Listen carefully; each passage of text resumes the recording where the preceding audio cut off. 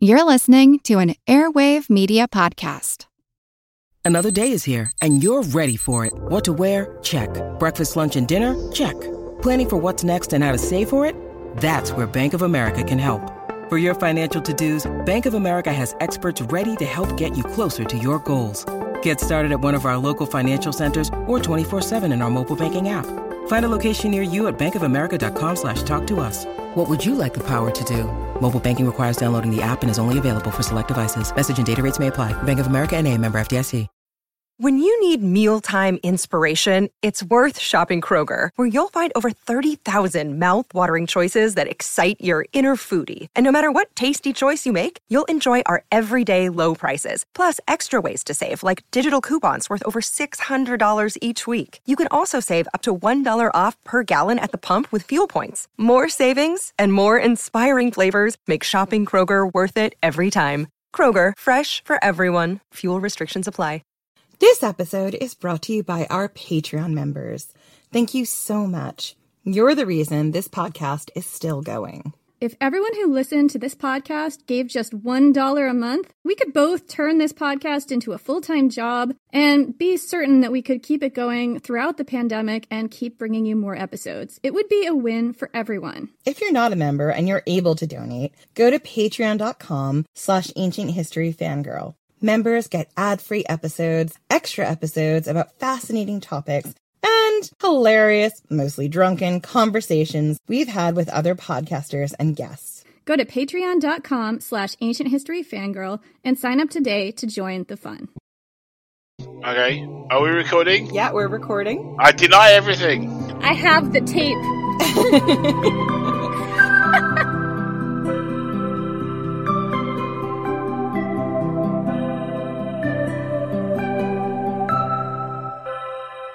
I'm Jenny Williamson.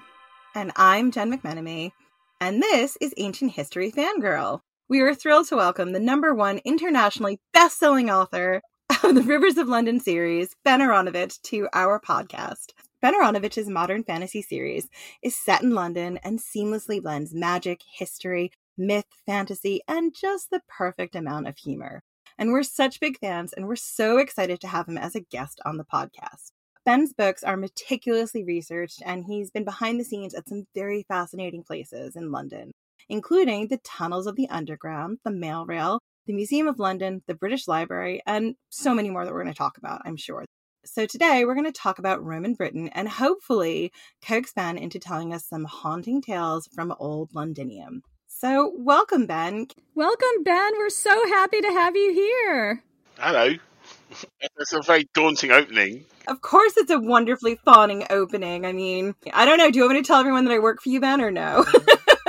No. Jen works for me. She does the merch. Well, she's freelance, actually. I employ Jen on a freelance basis because she was very good when she was working for Hachette. And I actually just went, oh, no, I can't lose Jen. Yeah. Jen is an essential part of my marketing strategy. Fairly fair to say that Jen is the marketing strategy. She's also an essential part of my podcasting strategy, so there you go. Yeah, I've worked with Ben for years and years before I went freelance, and I've been so lucky because Ben is just one of those people who every time I get to talk to him about anything, he always has a million tales to tell me. Like, he'll listen to a podcast and be like, let me tell you about this thing that you don't know, and I'll be like, please. So we thought it would be perfect, as we are in Roman Britain, to get him to tell us some stories. If only I had some stories about Roman London. That was a bit of a problem when I got your list of things you want to talk about. I went, I did all that research 10 years ago. I went looking for it. It was like 10 years ago. Most of my Roman London research was done 10 years ago. Actually, I now know more about Hadrian's Wall because of that short story that I sent you that I do about London. That scholarship is more up to date. That's cutting edge scholarships. Especially the stuff about the phalluses. Phalluses? Wait. The phalluses. Hadrian's Wall is famous for its phalluses. Oh yeah, we always want to talk about the phalluses at Hadrian's Wall. Yeah. They were interesting to me because the current theory about phalluses is that they had a ritual magic significance because they found them built into places where you couldn't see them. So it obviously wasn't there for everyone to go, oh my God, a phallus! It's not for the shock value. It's not for the shock value. So the feeling is that they used them on boundaries. So they were built into the sides of the walls next to doors. so that you imagine where the door frame is. They were hidden behind the door frame, and they were there to stop things coming through the door, which I will one day incorporate into a story. I was listening to, I think it was Elodie Harper on the Myth Baby podcast. He was talking about phalluses being like markers of, as Ben said, of doorways and stuff. And they think that's because they were both like supposed to be like a good luck charm, but also like quite a scary warning. Like if you come this way and you're not supposed to, then you will get fucked. Oops, surprise phallus. But you've also got the celebratory aspect, because you see them in Pompeii and they're not there guarding against burglars. They're there to go, look at me! I got an enormous dick! Look at my penis! Look at me! L.D. Harper wrote this book called The Wolf Den, which is a fiction book about the sex workers in the brothels of Pompeii. And she was saying that the interesting thing about Pompeii is, yes, you see them everywhere because Pompeii was a city dedicated to Venus, and there was quite a lot of sex work going on there, but you also see them in places like proper gardens. And like, what's a phallus doing there? Is it a boundary marker to be like, if you're here, you're in trouble? The ancients didn't have the same attitude to phalluses and modesty and things that we did. We're very conditioned by 2,000 years of repressive Christianity to not like our bodies, whereas the Greeks and the Romans were much more kind of like, I mean, they had their taboos, but they were much more let it all hang out, and they were much more open. I mean, these are people that had like communal toilets, remember, so they can't be too squeamish if you're sitting down next to... And communal baths, come on. Yeah, and communal... Well, they had those in the Middle Ages as well, remember? That tradition of social bathing continued up until about the 12th, 13th century, until the monks put a stop to it, basically, because it was too raucous. I think, actually, that the aristocracy just didn't like... Because I'm a classical Marxist in some respects, so I tend to blame everything on class warfare, as you will find out in my interpretation of Londinium's history. Actually, that leads right into the next question that we have. We still haven't let Ben tell us what his book's about yet. Oh, we should do that first. Absolutely. Yeah, I mean, as his marketing person, I feel like I would be remiss if you didn't put a plug in for your book at the beginning. No, I write books. They've got murders and history and stuff. The past is woven into the present because it's cheaper to do research than to actually come up with my own stuff. And also, I was a big fan of Alan Garner as a young boy. So, but also because the past, so much in your books, comes back and haunts the present. Well, that's also the thing about London, though. London is like that. It's an ancient city, and it's built on ancient roots. And my favourite thing about London is it's the city that nobody wants. What does that mean? Well, let us segue into Boudica here, right? Boudica is always put forward as this symbol of nationalism, but she's not. She's a very narrow tribalist in that respect. And I've been present for evolutions of the way popular history is interpreted. So when I was started, it was all invading Celts, followed by invading Romans, followed by invading this, and everyone invaded, and everyone else got pushed out. So you had the Celtic fringe, which is all the people who were pushed out by the Anglo-Saxons. And now we know, of course, that never happened. We know that actually what you have is, well, we don't really know what happened, but we know that some Anglo-Saxons arrived, and we all started speaking English in the eastern half of the country. I mean, I think that that's really true. Like the difference between cultural movements and things like that. Like, was it cultural? Was it linguistic? What was this transfer? Was it people or was it language and culture spreading through the same people who were there already? In the time of empire, you get this Victorian notion of peoples. They called them peoples, right? Who would turn up and displace lots of other people. And it's very, very imperial. And in some cases, it absolutely happened. I mean, you get the Assyrians who would like move whole cultures around the Middle East like a chessboard. But in the particular case of places like Britain, where we have the genetic evidence and we know that the vast majority of the population of Britain, until essentially the mass migrations of the 19th century, we know they're the same people that were there 5,000 years ago. They're not even Celts. They're actually the people that preceded the Celtic culture. And so therefore what you're actually talking about in some cases is waves of cultures becoming dominant or unpredominant. But when I was growing up, it was people came in. And then we went through a phase of what I call it's complicated. You ask an archaeologist what happened, they go, it's complicated. You know, they turned up and stuff happened, but we don't know why. But hey, look at the grave goods. So you've been a witness to a lot of different schools of British history, right, Ben? Particularly popular history?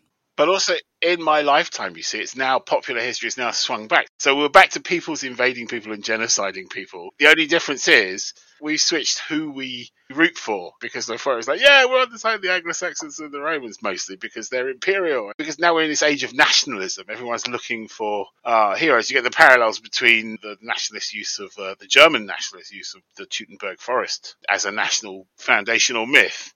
And now you get the English nationalists, despite the fact that he was not English, of Boudicca. And now Boudicca is an English nationalist. In the 70s, you get plays like Romans in Britain or Alan Garner's Redshift, where the Romans are a metaphor for something. I feel kind of sorry for the Romans, as they seem to be these people that everyone projects whatever their bugbear is. They project them onto the Romans, including, you have this vision of the Roman Empire as a vast bureaucracy, which is like a very 19th century. So, it must be a bureaucracy because it's like the British Empire. But the British Empire was never that much of a bureaucracy.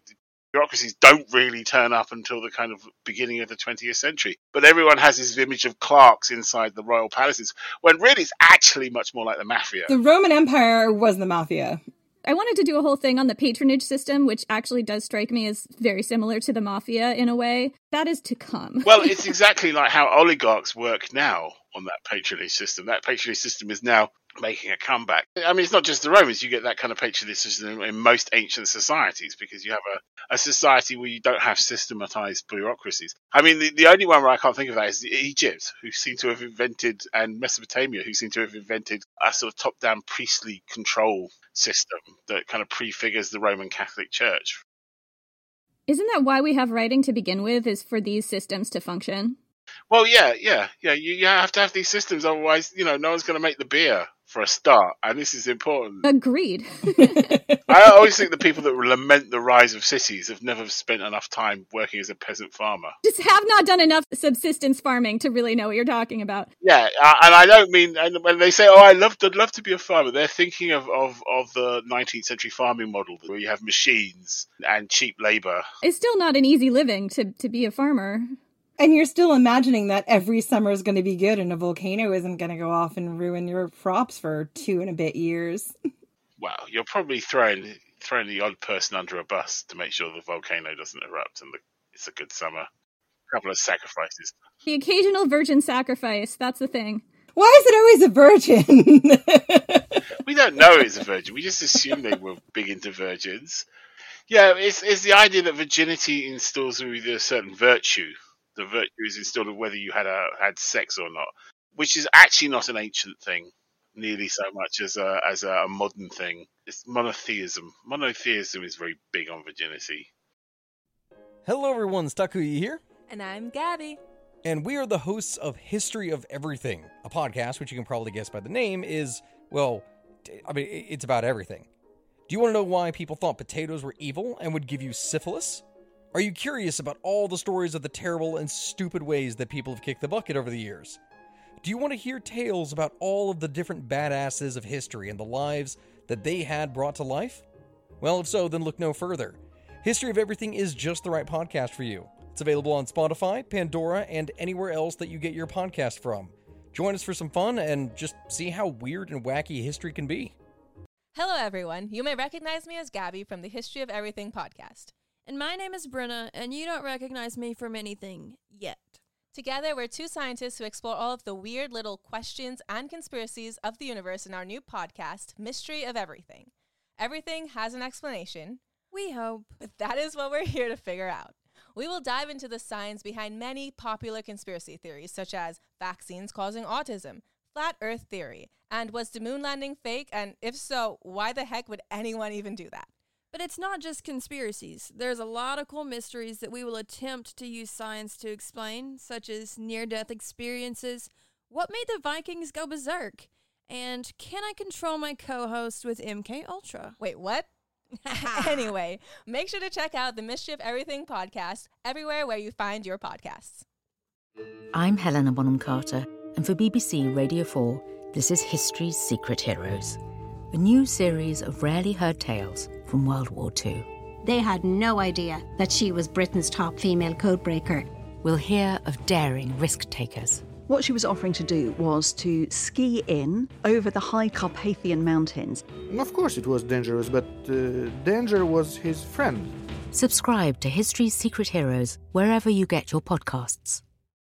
So we've just spent our last season in Roman Britain, and we've traveled up and down the UK, painting a picture of what it looked like under Roman occupation and making a lot of spurious generalizations. But we knew we were going to have you on the podcast, Ben, and we saved Roman London for the resident expert.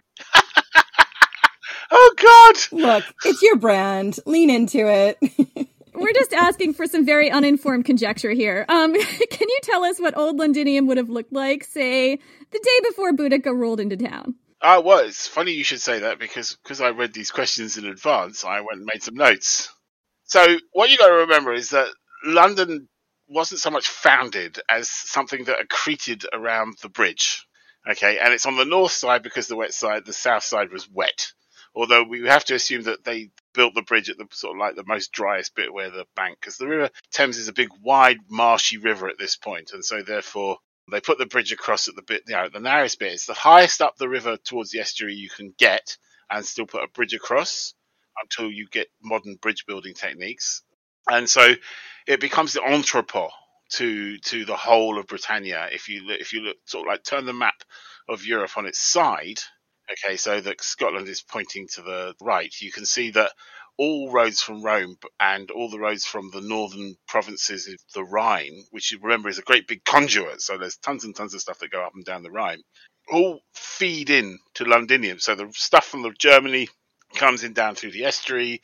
Continental stuff comes up from France, goes up through the road system up into across to Dubai or some of the other southern ports. The road system kind of narrows in at this point where the bridge is, and that is where you have a port. And so everything is feeding through that, but it is never, before Boudica turns up, it's not the capital. It's not even really a colonia.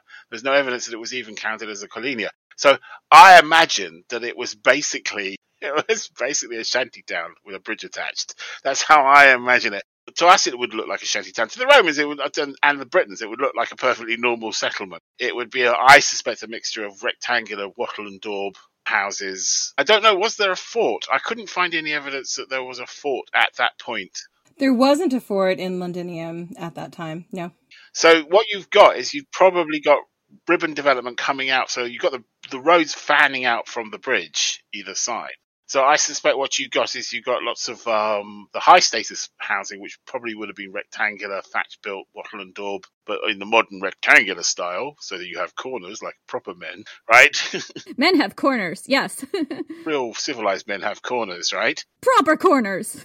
Proper corners. And then I suspect you have roundhouses. A lot of these roundhouses would have been set in compounds, and there would have been people growing crops inside their compounds and herding sheep and all this sort of thing, because they were there basically feeding the traders who were there handling the trade that was coming through London. So people were coming in and coming out. So there must have been places for people to stay.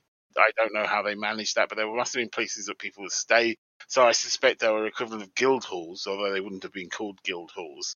And an industry would have come up. And a lot of people would have just turned up from far off places and just never gone any further.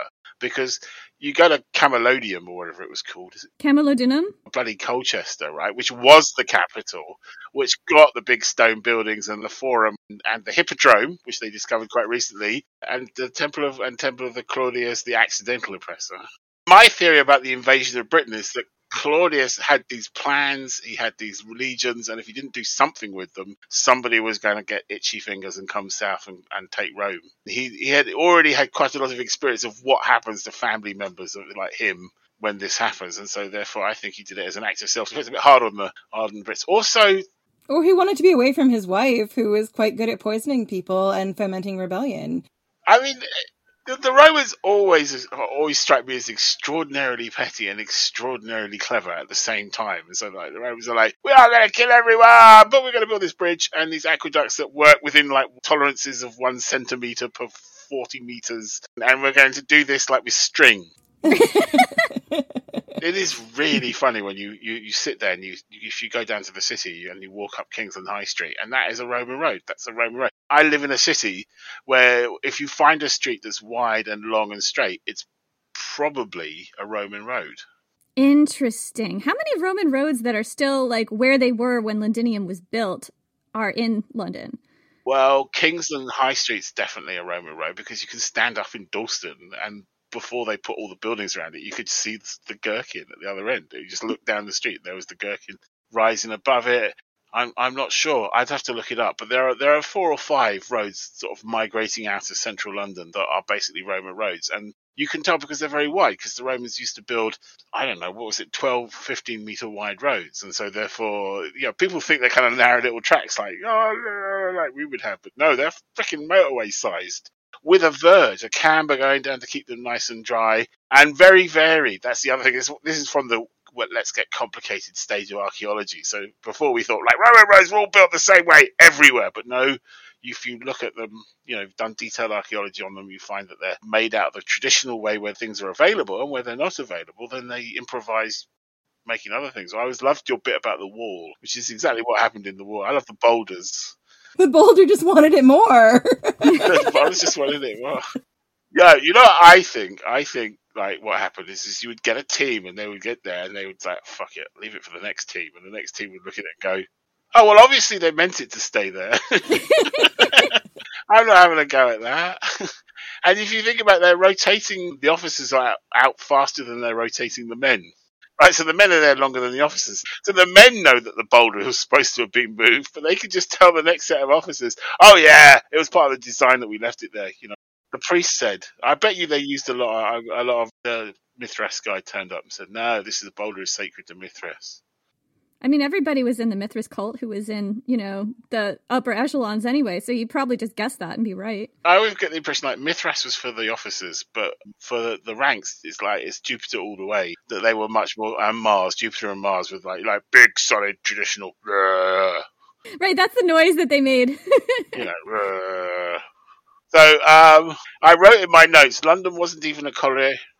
Probably didn't have a decent forum or even a grid. It would have been described as a vicus with delusions of grandeur, which may explain why it had a Romanized British name, we think, rather than a proper Roman one.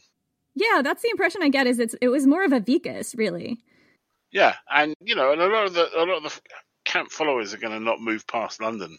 I would have said of the 20 to 40,000 that are said to have died in London, I'd say the majority of them were probably locals. Because I can't imagine that the Roman Empire had it, even with 20, 30 years since the conquest, I just don't believe they would have had time to build up a population of 40,000 Romans, or even Italians, or even Gauls, or whatever. I think they must have been. And if you think about it, London has always had that thing where you stay there for a year and a day, you're a freeman, and they can't send you back to your master. That was a thing in the medieval period. Is this in reference to slavery, or? No, serfdom, if you're a serf. You talk about Boudica fighting for freedom, right? But she was fighting for royal freedom. She wasn't fighting for slave freedom because she had slaves. If you were a downtrodden Trini, this is why you were looting the place, because this was your best chance of getting yourself half a roundhouse, which you didn't have to share with a pig. And I suspect a lot of people flooded in from the countryside, as they always do into cities, to escape living in the countryside because they were at the bottom of the heap. If you think about what London was like in AD 60, right, you have that marsh, and we know that in ancient time marshes are just they're better in some ways than cultivated land in terms of high protein, high quality food, and they operate all year round because you get waterfowl. What marsh are we talking about? The whole of South London basically was basically a marsh. Oh, okay. Was this during Roman times, or is this later, or the whole time? The original primeval unspoilt Thames was a big, windy, wide estuary river, and it would have had estuary marshes. It would have had the kind of marshes you get further up the estuary on the Essex marshes before they were drained. Marshes are fantastic in ancient times. They're more productive in many ways than cultivated land in terms of providing all year-round food, plus reeds, plus all this stuff, plus oyster banks further down the Thames. London must be incredibly well fed. So you imagine I want you to imagine your Catavalian peasant. You're living in a roundhouse with about 50 other people, right? And a dog and a cat and animals and whatever. And if you go to London, right, the streets really are paved with gold. You can go to London and you will go out. You can get a duck, which you know how to do because you're living on a bloody marsh to start with. You go out, you can catch ducks and weave things out of marsh reeds, right? And then flog them for actual denarii, actual real money. And that puts you on the same level, right, as your social superiors back in the village. There's upward mobility for somebody from the countryside in the UK coming to London. Yeah. Invasions always create upward mobility for someone, right? The Romans used to pick off the aristocracy, right? And that's an easy sell. It's like, would you like to live in a round house and have to fight for your position every 10 years? Or would you like to live in a large villa with underfloor heating and, baths, regular bloody baths, warm regular baths? I mean, come on. Jen and I had this conversation in the last episode we recorded where we're like, we think our actual price is wine and hot water for baths. Like, that is what we've discovered here. Like, yeah. Essentially. It's fine. Just give up everything that your culture stands for and your language and all of that, but you won't realize what you've lost for a while because that's not how it's presented. I think being a bit harsh on the British for giving up for actual material improvements in their lives. When you're a peasant, you don't own your culture. Your culture is owned by the people above you. Right? They own the culture. You don't own the culture. You don't have the same loyalty when you're a peasant to the culture that say someone who is steeped in that culture and whose family and whose position in society is sustained by that culture. This conversation is making me realize that a lot of what we talked about in our episode was kind of inadvertently, I think. And we tried not to be like this, but that may have been focused on the Celtic aristocracy rather than the common person's experience, because that's absolutely true. Like, when you are not the rich person, you will take the deal that involves regular meals and less physical hardship. Exactly. Yeah, and also stability. Also, arbitrary justice. What is arbitrary justice? Tell me more about that. Arbitrary justice. Well, if you live in a peasant society and you live in a society based on chiefdoms, the sort of head judge magistrate is also the king and the priest, right? There is no appeal. There's no appeal to anyone. Now, Livy can go tell you that you don't want to fuck with soldiers, right? But we know from the records that everyone was very keen to go to the law courts in Rome all the time, right? People were suing each other left, right, and centre. So if you were a low-status person in Roman Britain, you would then suddenly get this idea that, hey, I don't have to just arbitrarily submit to this chief just because he lorded it over my village of my birth. I can move to London and then I can plead my case in front of a magistrate, or I can pay someone, if I'm a successful peasant, to plead my case. And you see this carrying on straight onto the medieval period. But a lot of that does depend on your sex, because the Romans did not view women as people.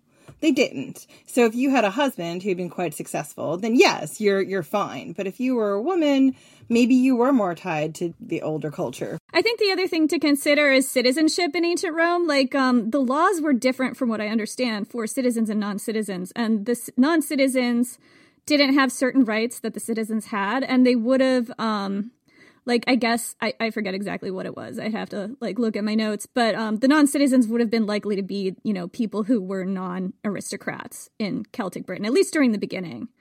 Prior to Caracalla. But I would also say, remember, the Romans were definitely a protection racket who didn't always keep their promises. We see that with the death of Boudicca's husband, who definitely was a Roman citizen. And they're like, yeah, no, we know he wrote a will, but he's not the boss here. We are. Why can't you get that through your little lady head? Yeah, no, it's complete. I'm not gonna sit here and defend. I'm talking about masses of degree. I'm talking about why were there 40,000 probably Celts, right, living in London in time to be murdered to death by Boudica when she turned up. Boudica, Vercingetorix, Spartacus, they all committed war crimes and atrocities. None of these people were the paragons that I think later generations wanted to paint them. Well, in Londinium it was even worse because Suetonius turns up, takes one look, fucks off, so do all the rich people. So basically the people that they killed, and probably the reason why they were so vicious, according to Dios, if we believe him, part of the viciousness will be is they turned up expecting to find a very rich city, and I don't think that the rich people left their stuff behind. So, and you remember, we're still talking about a shanty town with a bridge. All the wealth would have been pretty much portable wealth. And also, you think about it, it's right on the port. A lot of those people would have been on boats heading out to the estuary. One of the things we tried to show in all of our episodes about these sort of like ancient paragons of freedom fighters is there's always an episode that has a cold open from the point of view of one of the towns that was being sacked to show you what actually happened to the people who were there when, like, in Camulodunum, when all of a sudden, like, the Romans don't protect you and Boudicca's army is there, and all of a sudden you are going to die at the sword point of someone who, like, 10 years ago you were friends with. That's the reality of what these people faced. It wasn't just Roman non-Celtic violence. So basically, Suetonius leaves 40,000 Londoners as a sacrifice. And this leads me on to my theory about the statue of Boudicca that sits on Westminster Bridge looking over at Westminster. There's no coincidence that Boudicca pops up in 1904. She's mooted in 1850s, but the actual statue gets put up in. And originally it was going to go on top of Marble Arch, where Winged Victory is at the moment. But it's no coincidence to me that this was when House of Parliament was actually becoming a democratic body. That suddenly we have like an aristocratic murderous queen sitting on a chariot with spikes on it, staring at the Parliament. I think it's the gentry's way, those people, by the way, that fucked off before Boudicca arrived. It's why their way of saying to Londoners, the gentry reserve the right to massacre Londoners if they get uppity. That's my theory. That is dark as fuck. That is dark. I don't actually think anyone consciously sat down and said we will do that, but I think it is part of the zeitgeist. On that statue, I made a note of this because it abused me. On that statue, one, that she's modelled on Victoria, and Boudicca means victory, or at least that was the interpretation at the time. And it says Boudicca, actually it says, Queen of the Iceni, who died AD 61 after leading her people against the Roman invader. And on the other side, it has the poem says An Ode 1782 by William Cowper, who I have no idea who that is. It says, Region Caesar never knew, thy posterity shall sway. And there you go. So it was explicitly an imperialist statue. So the thing about Boudicca and the Teutoburg Forest and Vercingetorix and Spartacus is they all come back into like popular parlance around the time of European imperialism. Like, we start seeing the French start talking about when they're an imperial power about Vercingetorix, the freedom fighter, and we've got Boudicca, and the Germans have the Teutoburg Forest, and it's very, very weird that as soon as the colonization starts in the 1800s, we go back to the time wherein we were oppressed, as opposed to what we're doing now, which was oppressing people. Former oppressors use oppression as an excuse for being bastards. And in particular, a lot of times they adopt the classics, which is why it is very difficult to talk about classics sometimes without opening a can of worms. They're big fans of the Teutoburg Forest for some reason. Can't think why. Yes, they are. You get all of this. And I was raised to be deeply suspicious of nationalism. I was raised as an internationalist. And as a rootless cosmopolitan, I don't trust nationalists of any stripe. As a soulless ginger, I agree. As a straight-up heathen, I also agree. So speaking of London, I wanted to talk to you. I just read the very first book in your Rivers of London series, which I realized you wrote a long time ago. 10 years ago, anniversary edition out this summer. Jen's got to put the marketing plug in. £6.50 every time she does that, really. Exactly. Cha-ching! And the podcast can go another day. That's another bottle of hooch. Heck yeah. Wait, do we get booze in our payments here? This is just her wheedling her way onto the rum list, Ben. Jen is in charge of distributing the booze. So I think it's fairly likely that you guys will get some. Where was I going with this? Okay, so I was trying to ask this question. The rivers. So I just read the first book in the Rivers of London series, loved it, and I was totally fascinated by the history of all the rivers, which was a big part of the story, and the way you personified them, like the rivers of London. And it's like a modern urban fantasy with all these supernatural and historical elements. What do we know about the Thames and other rivers in Old Londinium during Roman times? And I know we touched on this a little bit with the Thames being really marshy, but let's talk about the Thames a little more and some of the other rivers. Well, the Thames is navigable at that time, quite a long way up its length. I mean, probably as navigable as it is now. I don't think that's changed. It gets less navigable in the medieval period because people keep putting fish weirs up, and there's huge legal disputes all the way through the Middle Ages as the king tries to keep the Thames navigable, and everybody who lives along the banks tries to put up a fish weir as fast as possible. So were people doing this during Roman times? People would have had fish traps, small-scale fish traps. This would not have been, impacting the navigability of the Thames. Not so much, because the boats would have been shallower and the barges would have been shallow berth. Time Team dug one up in Holland, a Rhine boat. They were quite shallow drafts, so they could go quite far up the river. In ancient and medieval times, rivers are the superhighways of their time. I didn't really understand this until I went to Trier, which is on the Mosel. But you go down the Rhine in Germany, it's a big river. They got big rivers in Germany. I mean, much bigger than the Thames. Huge fuck-off rivers. Fuck off rivers. Mississippi River. Yeah, Mississippi. That is a fuck off river. Also the Nile. Yeah, Nile, the Limpopo. Like, the Thames is actually a tiny, whiny little river. But if you go down the Rhine or the Mosel, right, you have basically river valleys with quite steep hills. And you suddenly realize why Germany was made up of lots of little kingdoms. Because you just stick a castle at one end, blocking off, and you're basically controlling the trade down this river. And you can live quite well as a member of the gentry. And so you have that. You have the Thames. So it's pretty much navigable up to where it's navigable now, as I understand it.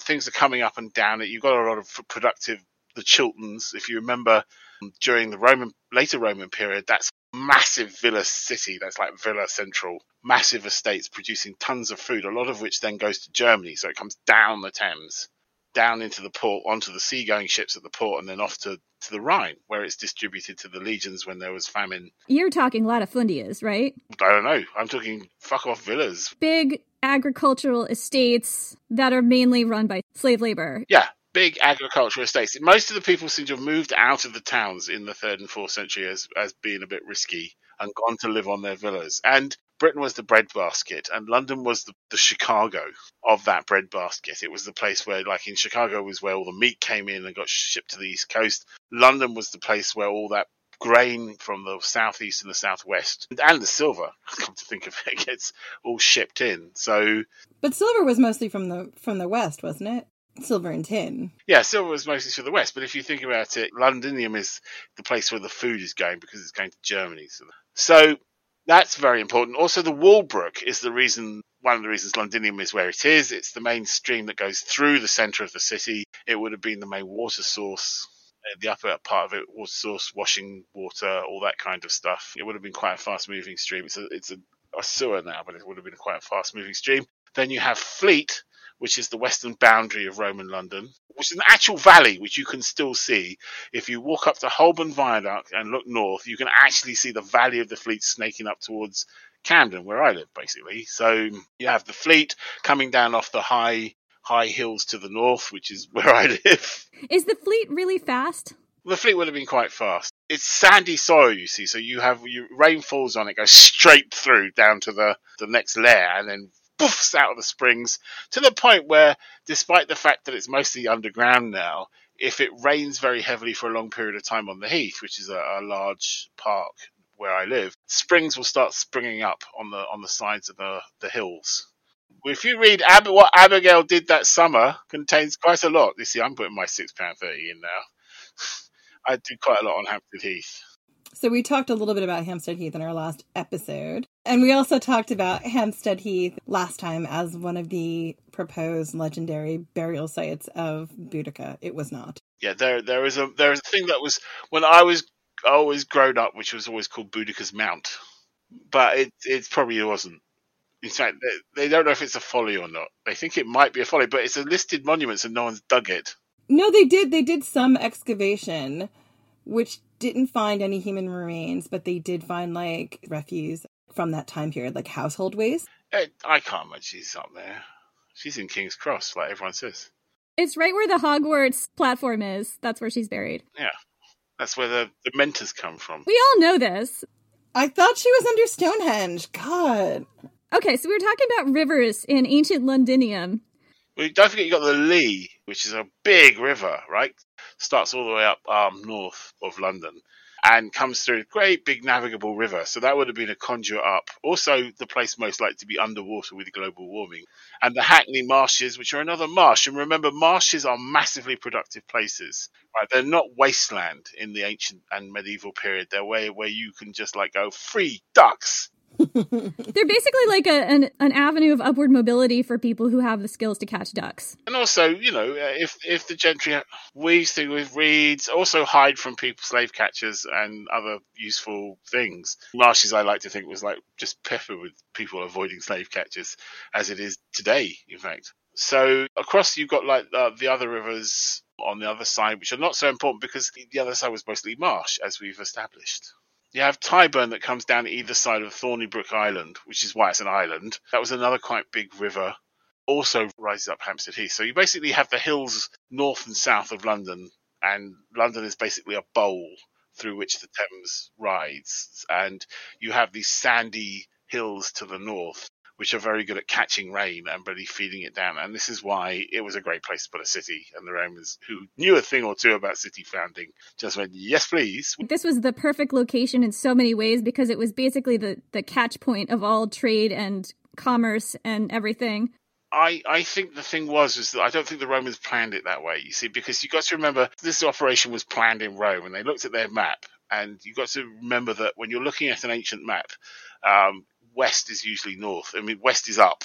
So you're looking at the map, and on that, it looks to you that like Camalodunum, yeah, is a much better place for a capital city, and that's why you put your capital city there.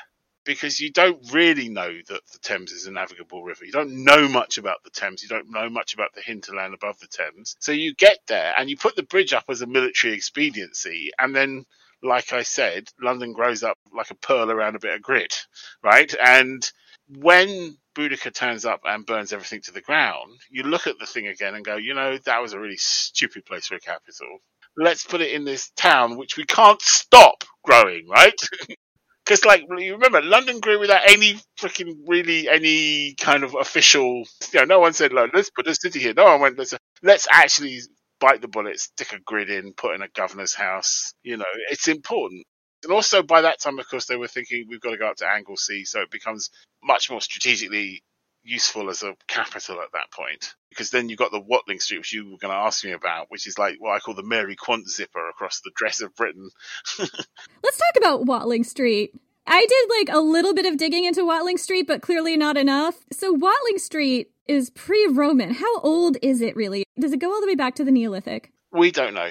Peter Ackroyd would love to prove, is dying to prove that London existed before the Romans got there. We have no evidence of that. We have no evidence whatsoever. And people have been really looking. Part of the problem with looking for anything archaeologically in London is London's in the way of looking for anything archaeological. If you think about it, it's the logical way down from that part of the country, for the same reason that London is the logical place to put a bridge. That line of Watling Street is the logical route down through the lowlands. If you're going from Wales and the borderlands down into the lowlands, that's the logical route. But besides, you need a diagonal, because otherwise you have to go up and then across. Yeah, we don't know if it was a drover track. We don't know really all that much about it. So Watling Street, just to define it for people, it's not so much a street, but an Iron Age ancient road that goes from, I don't know where, it's somewhere on the channel. It goes all the way to Wales, and then there's an offshoot that goes up to Hadrian's Wall and beyond, way up. Is that right?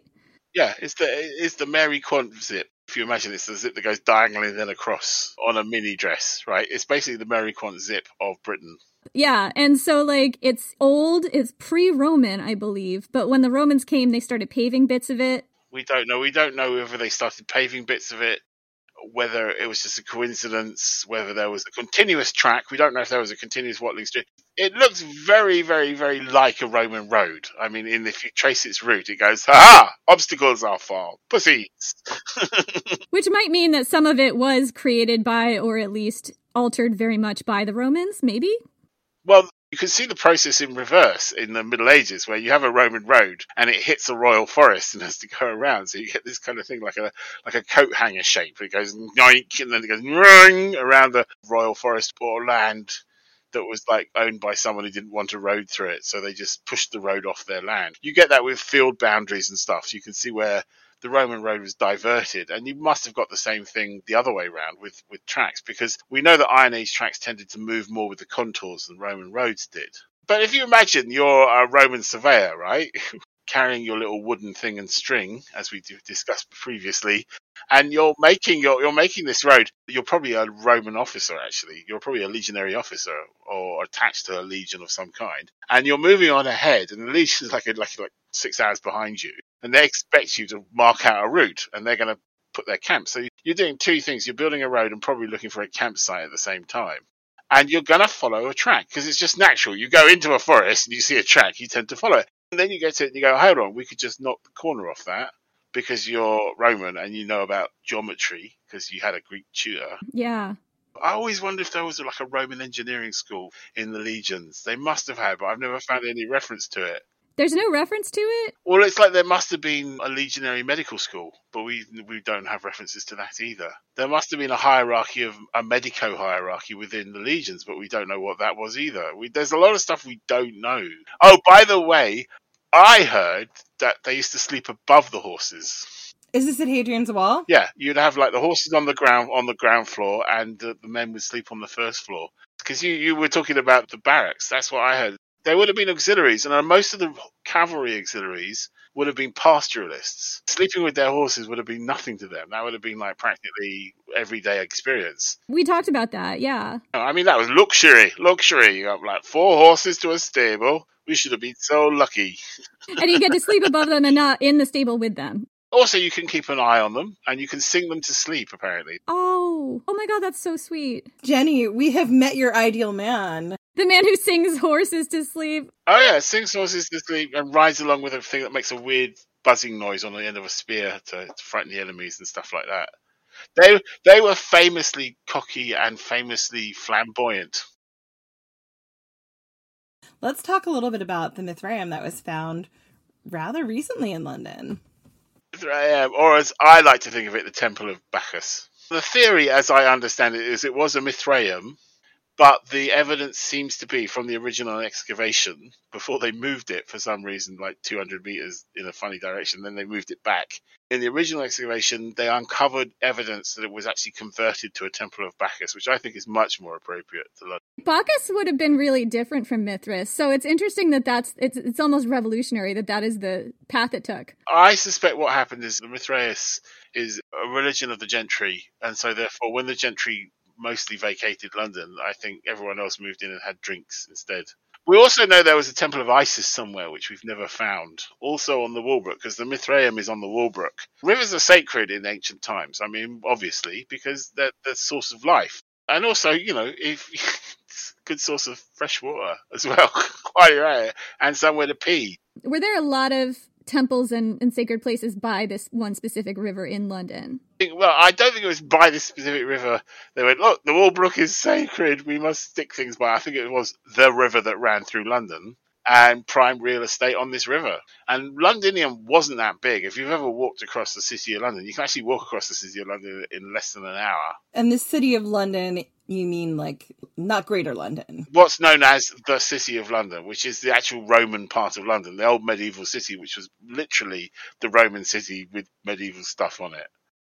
It's basically the same area-wise, like it's about the same size? Well, it was bounded by the walls. See, the walls lasted all the way into the late medieval period, and so therefore we know exactly where the walls were because we have roads called Wall. We have Wallgate and Eastgate and Aldgate and things like that, so we know exactly where the walls were. And those were the boundaries. And by the time we have maps, that's basically the outline of Roman. And the roads probably hadn't changed either that much. The big mystery for me is why is St. Paul's in London? Why is that a mystery? Well, because at the time when St. Paul's was initially founded, when the Christianity came back to England after the Anglo-Saxon, I'm going to put inverted commas, conquest, and they were all pagans and eating their mothers and stuff and chopping off heads, they stuck St. Paul's. I mean, that's why Canterbury is the top diocese, because that was actually a town when they got there. But they came to London, and you have Londonwick, which is the Saxon kind of town that's attached to just outside where Covent Garden is now, where we have found Anglo-Saxon things. It's a big mystery. Like, London went, like, nobody lived in London, right? And when you think about it, there's walls all around it. There's stone everywhere. Why would you live outside? But when they come over, the papal delegate found St. Paul's in the middle of what must have been an empty city. Why was it empty back then? We don't know. It was just empty. London collapsed after the fall of the Roman Empire. The the fall of the western part of the Roman Empire, and after the 1411 or whatever the date is when the Roman legions officially left. Sometime in the 400s, theoretically. Yeah, and basically the legions withdraw and you have the collapse. And it looks like there's a debate about this, right? There's a debate about whether there was like pillaging and people running around screaming like they're in a Doctor Who episode. Or was it much more just kind of like, well, standards of living's got a bit worse, trade fell off, so we moved out of the cities into the countryside, which we were doing anyway. And the Anglo-Saxons turned up and they put villages mostly on high ground, which wasn't claimed. But we know that basically London emptied out. Just nobody was living inside the walls, or at least nobody of any density. So from around when the Romans left to sometime in the Middle Ages. About 600-700, and then suddenly London is back.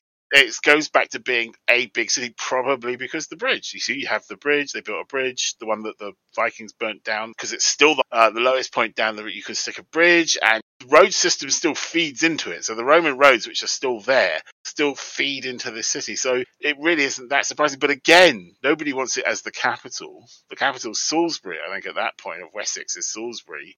Even when you have a unified Anglo-Saxon kingdom of England, the kings very carefully build themselves Westminster, which is not part of London. When the Normans invade, they stick two bloody great castles either end of it, one of which is still there, right, in order to hold down London.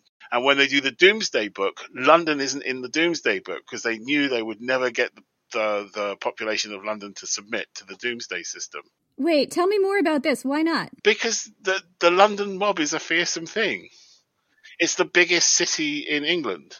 And it's very, very proud of its rights. It's always considered itself a free city, even when it's not a free city. Remember I talked about the year and a day thing in London? You are a serf, but if you can make it in London for a year and a day, then you're free. Yeah, you're free, basically. Although making it in London for a year and a day would have been hard work. So we've been digging into the folklore and mythology of ancient Britain, and what is your favorite myth or bit of folklore from Roman Britain? I don't have a specific... what I like about Roman Britain is I like systems. I'm a person who enjoys systems. Right? I'm a bit weird that way. What I really like is the Romans' attitude towards religion. I love the fact that the Romans' attitude to religion was this, right? Unless you were a monotheist, which to their eyes was same as being an atheist. You go in, right, and you don't turn up and you don't go, everyone will worship Jupiter, like that. You say, who's the god round here? And they go, oh, that's Tutasis or something. And they go, oh, wow, he's just like such and such a parallel Roman god. Well, and then you worship Tutasis. You put a shrine up and everyone worships Tutasis. And the local people who used to worship Tutasis are still worshipping their local... You talk about the culture, right? I'd like to point out that in terms of religion, all you had to do is once or twice give an offering to the Temple of Claudius, and the rest of your bloody spiritual life was your own. Well... Yeah. Tell me it wasn't.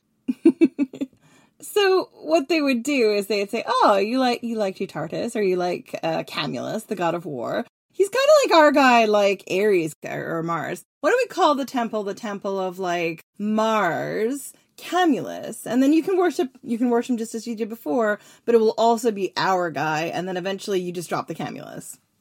Yeah, but they didn't though, did they? Because Sylvanus, who is a god associated with Banner, which is one of the forts up on Hadrian's Wall, he's still there. He stayed all the way through the ancient period. He got done in by the Christians like everyone else. But I reckon they just let people get on with it, because I just don't think they thought it was important who you were worshipping, as long as you were not dissing Claudius.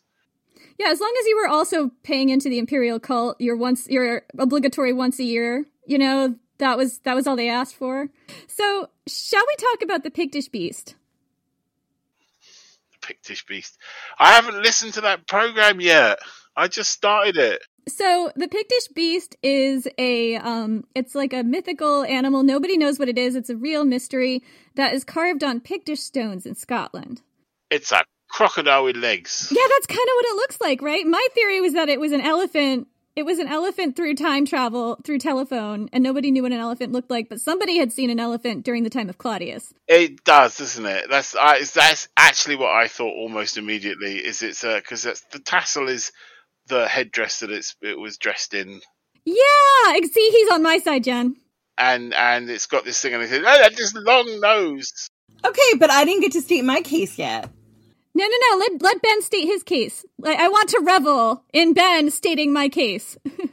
Fuck off. It's got a long nose. It's got a tassel on its head. It has big ears, and it's like, oh, okay. So how many of these things? I mean, how many of these things did they draw, and how frequently are there? 40% of all animals represented on Pictish stones are the Pictish beast. And they're all the same? And they are all the same. Do we have a chronological spread for it? A chronological spread, no, but I believe it was represented during the earliest times of the Pictish stones, which would have gone all the way back to like the 300s. It does look kind of aquatic, though. And look at the little feetsies. Like, the feetsies look like elephant feet pointed backwards like an elephant swimming. Feetsies that go backwards are like selkies in Scottish mythology. My theory is that it is like something from mythology. I think it might be like a representation of a selkie, or like a sea monster, or a mosasaur, which they would have found and not been able to explain. But in particular, like selkies, they're always shown as having their feet backwards. Are they also happy looking? They are. They have the big grin, you know? Yeah, you see, the big grin's what's bugging me. You see, I wouldn't, if you doing an elephant, would you give it a big grin? Good question. You know what it could be? It could be the trunk and the tusks. Unless patterns of representation have changed radically, that's a big grin. I mean, I'm fairly certain an Egyptian would look at that and go, why has that guy got a big grin? They just ate you, so they're happy. It is a little bit of an evil grin, which does support Jen's hypothesis that it's a selkie that is about to eat you. I think it's like a seal. I think it's a stylized seal. I think it's like a selkie warning, like dangerous area ahead. Well, here's my thing with that, with it being like an animal that the Picts would have seen. Like, they know what a seal looks like. They know what a whale looks like. They know what sails look like. They know what basking sharks look like. Didn't they come across the water, though, the Picts? Were they seafaring people? Like, some monks said that, and it's not true. Like, I don't think genetically people think that the Picts came from anywhere except Scotland. So we think they were a culture that sort of emerged out of the Scottish tribes? Yeah. I mean, I don't know for sure, but that is my personal theory, just based on what I read. Okay, so Ben is on my side. I don't think he definitively said he was on your side. I think he agreed that the grin looks like it could be a sea monster. I suspect it's a sea monster, yes. I don't think it's an elephant.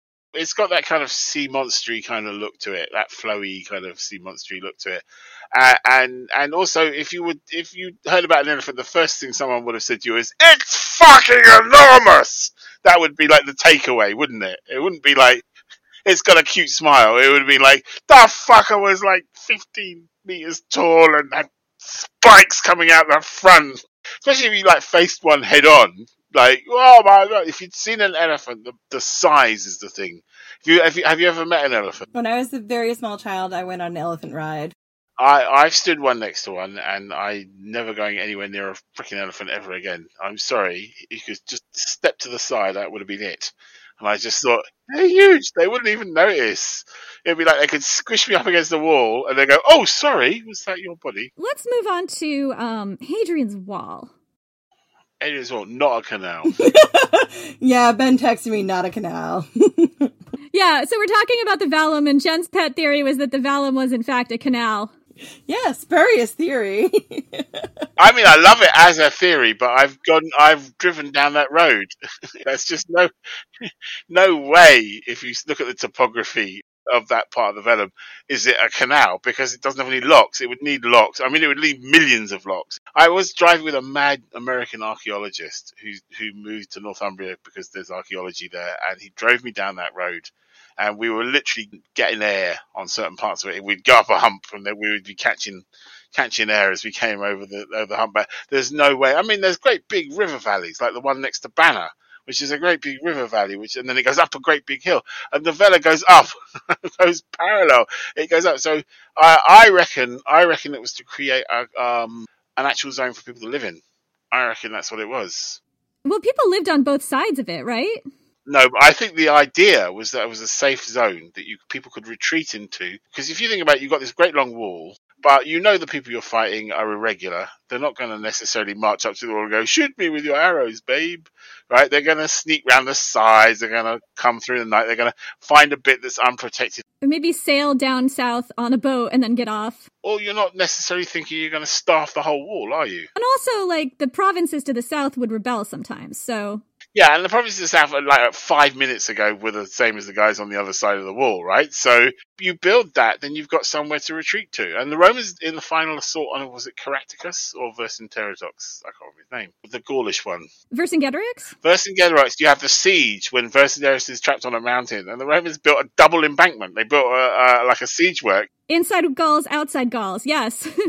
Yeah, inside Gauls and outside Gauls, and right around a bloody mountain. So it's the sort of thing the Romans would do. See, the one on the other side, which is much more slipshod, it doesn't have to do so much because it's basing up against a wall, right? So you're it's defending a wall, and all it is making it just that much little bit more annoying to try and take the wall, right? But on the other side, that's actually your defensive position. Do you think that there's any significance to the fact that there isn't a vallum in any other wall construction throughout the Roman Empire that I know of? Like, this wasn't a typical feature of Roman walls, right? The inside vallum is not a typical feature. Having a vallum outside a wall is having a double vallum. Oh, outside a wall, absolutely. Also, it is a feature of Iron Age forts, though. Oh, really? I didn't know that. Tell me more about this. Well, you have what multivalence. I love it was you look at it as a multivalent hill fort, which means it's a hill fort with lots of walls. Well, they would be circular, though, right? Yeah, but I mean, the point is that it's not. The Romans were pragmatists. They didn't go, oh, we didn't do this in Egypt, so we're not going to do it. If you look at them, they will do everything exactly the same way, except when they need to do something a different way, and then they will do it a different way. I'm wondering what that need is to do it a different way there as opposed to somewhere else. I think the people on the southern side of the wall were much more stroppy when the wall was being built than we think they were. And remember, they've always got Boudica, who was a Roman ally, right? They've always got that memory of what happened to St. Albans. Exactly, and this would have been 60 years after Boudica. It was built in like the 120s, I believe. This is like almost within living memory of the people building that wall. That, you never know. They probably won't, but they might. And so you might as well, you're not going to have time to build it when you need it, basically. That's the Roman way. If you build it now, so you don't need to use it later. That's what Suetonius Paulinus found out about London. He's like, guess we should have made this defensible. Just abandon it now. It's fine. I just wanted to talk about the Vindolanda tablets. Okay, for me, the Vindolanda tablets are like when they took those old films that were recorded at 15 frames per second and they used computer interpolation so they were like full framed and then played them at the right speed. And they look like modern people dressed up in costume. And you realize, actually, they were exactly the same as us. Absolutely the same as us. It's like the Pompeii graffiti. There's a parallel cache from London as well, also found in anaerobic conditions. And it's great because up until now, the only people who we had loads of written stuff from were the Mesopotamians, because they did it on clay, which bakes hard and doesn't die. So chances are archaeologists in 5,000 years will know more about the Mesopotamians than they know about us. And the Egyptians, because papyrus keeps in dry circumstances, like a desert. So the Vindolanda was our first chance to get like stuff that wasn't chiseled into a wall. And when you could think about it, when you're chiseling something into your wall, you're not going to be doing like the shorthand, are you? Tang, tang, tang. Although they do, don't they? Because they use all kind of initials, because fuck me, I'm not writing all that out. The Vindolanda, it's proper vernacular Latin as was spoke on the wall, right? And it's like, it's vulgar Latin. It's like, give me some shoes. Come to my birthday party. What's an example for you, Ben, that just really hits home about how they were just like us that you can see in the Vindolanda tablets? You talked about it. It's like Jane bloody Austen, that thing to her sister. Oh, dear heart, meet me. I miss you so badly. I want to come to your party. Kisses, kiss, kiss, emoji, emoji, emoji. That could have been written like yesterday. It could have been written in the 60s. It's just kind of wow. I just love it. It's just that's a real person. I think that one of my favorite things about the Vindolanda tablets was the detail that, like, there was this one fort where everybody had drunk all the beer. So they're like, send more beer. The cavalry has drunk all of the beer. That's the unit you want to be in, man. I'm just like, there's like this absolutely trashed cavalry in one of the forts. No, you know absolutely what it would have been like. Right, the Roman legionaries would have been your salt of the earth. Keep your uniform clean, get your nose clean, keep on the right side of the centurion. That kind of like get the job done. Get the job done, right? Get the rock out of the fucking ditch, right? And the cavalry was swanky bastards, and we know they were swanky bastards because the cavalry with the plumes, and they braided the hair of their horses and all that kind of stuff, like super kind of like whoa, crooning their horses to sleep. And they're like flash gits who were kind of born in the saddle. They're all from places like Thrace and stuff like that. Horse lords, yeah. You didn't want to get on the wrong side of a Thracian. Oh, no. The Roman legionary are the backbone infantry. They're the people you want in the middle of your row. And the ones that will take discipline, so that when unexpectedly someone charges out of a forest, you just shout, left! And everyone knows exactly what to do, you see. And then you fucking have a word with your auxiliary as to why people got that close to the column in the first place. You think of how strong these people were. Right, you try building a camp, a day camp, a night camp, overnight camp, out of turf within 2 hours, right? After marching all day, possibly still wearing your armor. In enemy territory, possibly under fire. After marching all day, yeah. This is why you had people for 25 years, because you couldn't get people that tough that quickly. Did we get the stuff about the penises in there? We were discussing the dicks at Hadrian's Wall. Yes, you keep circling back to the dicks, I noticed. Circling right back to the dicks, like we do. Okay, well, phalluses are a complex thing in Roman society, as far as I can tell. I'm not an expert on this, by the way, but I've talked to people who are. I know someone who's writing a book about it. A scholarly book. He's a proper archaeologist and everything. He's writing a scholarly book about the phalluses of Hadrian's Wall, and they're everywhere. They're all along the wall at various points, and some of them stick out of the wall in a kind of very obvious "fuck you, Scotland" way. So it's definitely a "fuck you, Caledonian" statement in some of them, but others are built into the door jambs, or they're built into the walls where you won't be able to see them, or underneath lintels in doorways, and that's because phalluses were actually a thing of power. If you think about it, it was a very phallocentric society, and so therefore definitely it was a thing of power. I mean, the Romans were ridiculously omnivorously sexual in a way that I find very interesting, because the Greeks are kind of like, look at us, we're totally Greek, we'll screw anything, yay. And the Romans are like, we won't screw anything, except we do, all the time. And unless you're going through a particularly puritanical, like Augustus, particularly puritanical emperor phase, nobody cares, okay? Women go and get gladiator sweat so that they can, as an aphrodisiac and things like that. This is not a society that's kind of squeamish about these things, okay? And so therefore the phallus doesn't have shock value.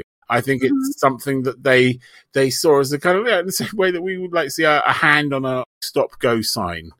I think for them it was like just a symbol. It was a symbol, like a body part, but it was an important body part because, it was your dick. But I think they would be really surprised that we would go. I mean, I don't think they were exposing themselves, but they weren't like, oh God, yeah, it's my dick. God, get over it. Or possibly, yeah, it's my dick. Good, isn't it? I mean, they weren't not exposing themselves, like. Yeah, well, I think the Romans would be amazed at the idea of dick pics. Why can't you just go around and show her? That would be their attitude. Look, if they had smartphones, the only thing they'd be using them for would be to send dick pics. Oh, it hasn't changed in 2,000 years. No, don't be silly. If they had smartphones, they would have conquered most of the known world. I just think Mark Antony would be the king of dick pics. God, it doesn't bear thinking about all those Roman legions actually in contact with Rome constantly. I mean, they would be sending dick pics back and forth at a furious rate, though. Yeah, so there are dicks, and they seem to have more of a kind of warding off amulet kind of approach in some cases. Seem to be there more to put strength into the wall rather than to shock people or whatever you think a phallus is for. Or rather than like in Pompeii where they seem to be like, yeah, look at us, we have phalluses. But also they're good luck. They're good luck. Also phalluses are good luck. You also have phalluses that you libate for fertility or to have a son or, I mean, in ancient times, people generally felt themselves to be much more connected to the wift and warp of the supernatural than we do. So, if you went past a deck and you wanted a sun, let's pour a bit of wine out on it. Why not? That just make sense. A lot of these penis, like these phallus symbols, were in places that people wouldn't necessarily see them. Yes. Built into lintels and into the walls next to doors where they would be hidden by the structure of the doors, which makes me think that they were probably boundaries or just to ward off evil. In my mythology for my books, they're like proto magic kind of things that Roman proto wizards use in order to ward off evil. I had a whole short story which I've never finished, which is all about essentially Peter Grant as a Roman. He's sent up to Hadrian's Wall because something terrible is happening, and he's the guy reason there are dicks all the way along Hadrian's Wall. That's his solution. Now that they've retreated from the Antonine Wall, the locals are taking back that territory, and as they take back that territory, they're pushing supernatural creatures ahead of them, and the supernatural creatures have got nowhere to go. So they've started attacking the Vicuses and the fort at Banner, and it's basically a kind of a cross between the Ninth Legion, the Eagle of the Ninth, and Tangerine Green. You won't even know these. It was probably made before you were born. Damn. And a film which I can't remember the name of, but it was a vampire film set in World War II.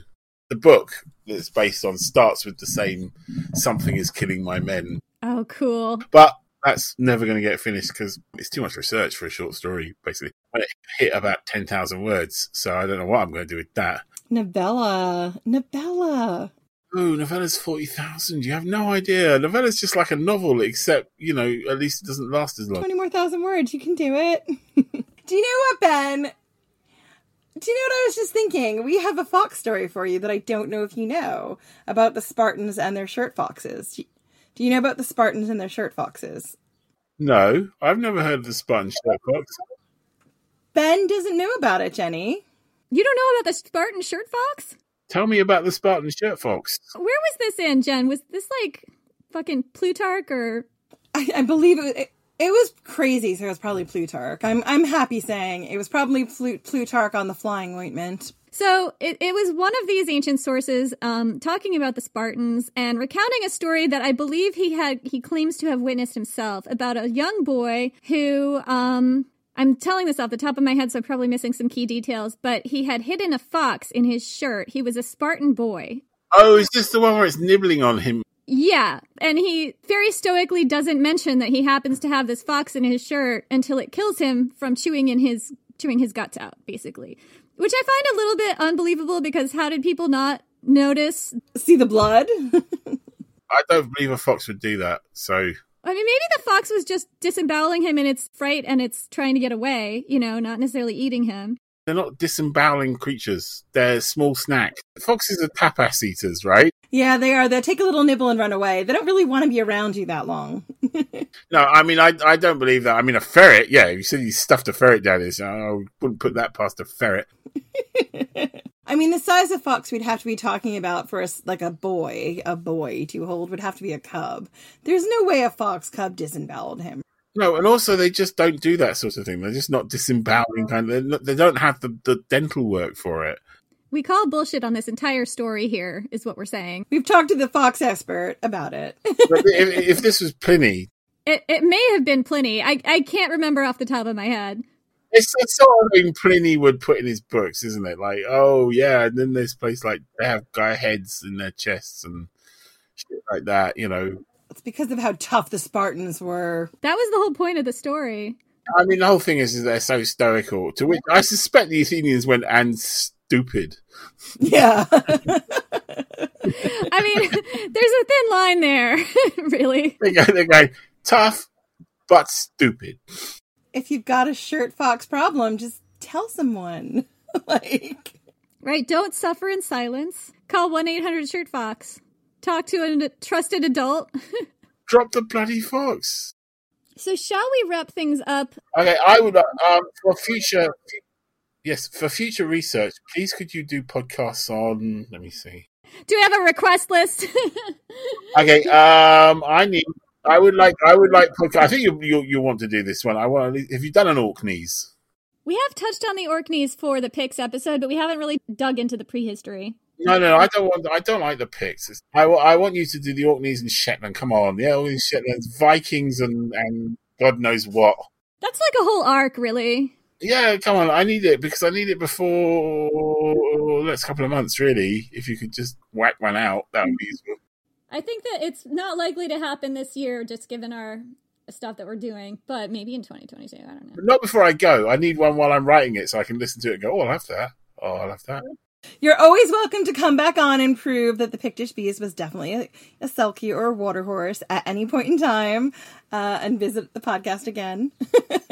We'll get there. And where can people find you on social media? Yes, I want everyone to read all my books. They're quite reasonably priced. If you have no idea who I am, I'm Ben Aronovich, and the first book is called Rivers of London. If you know who I am and you haven't got all my books, why not? If you don't like reading, there's always the wonderfully read Cobner Holbrook Sprith, who reads all my books except for the ones that are read by other people. And he's really good, and lots of people really rate him, so do I. You can find me under my name on Twitter, although there's no point asking me questions because Twitter's just where I just mouth off a lot. I don't really answer questions on it. I do have a Facebook page if you want to follow me, which I usually use mostly for announcements and things like that.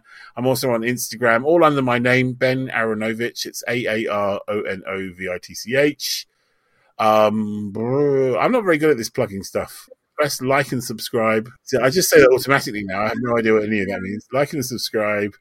This has been so much fun. This has been just a ball. Thank you so much for coming on. Thank you. Bye. Thank you.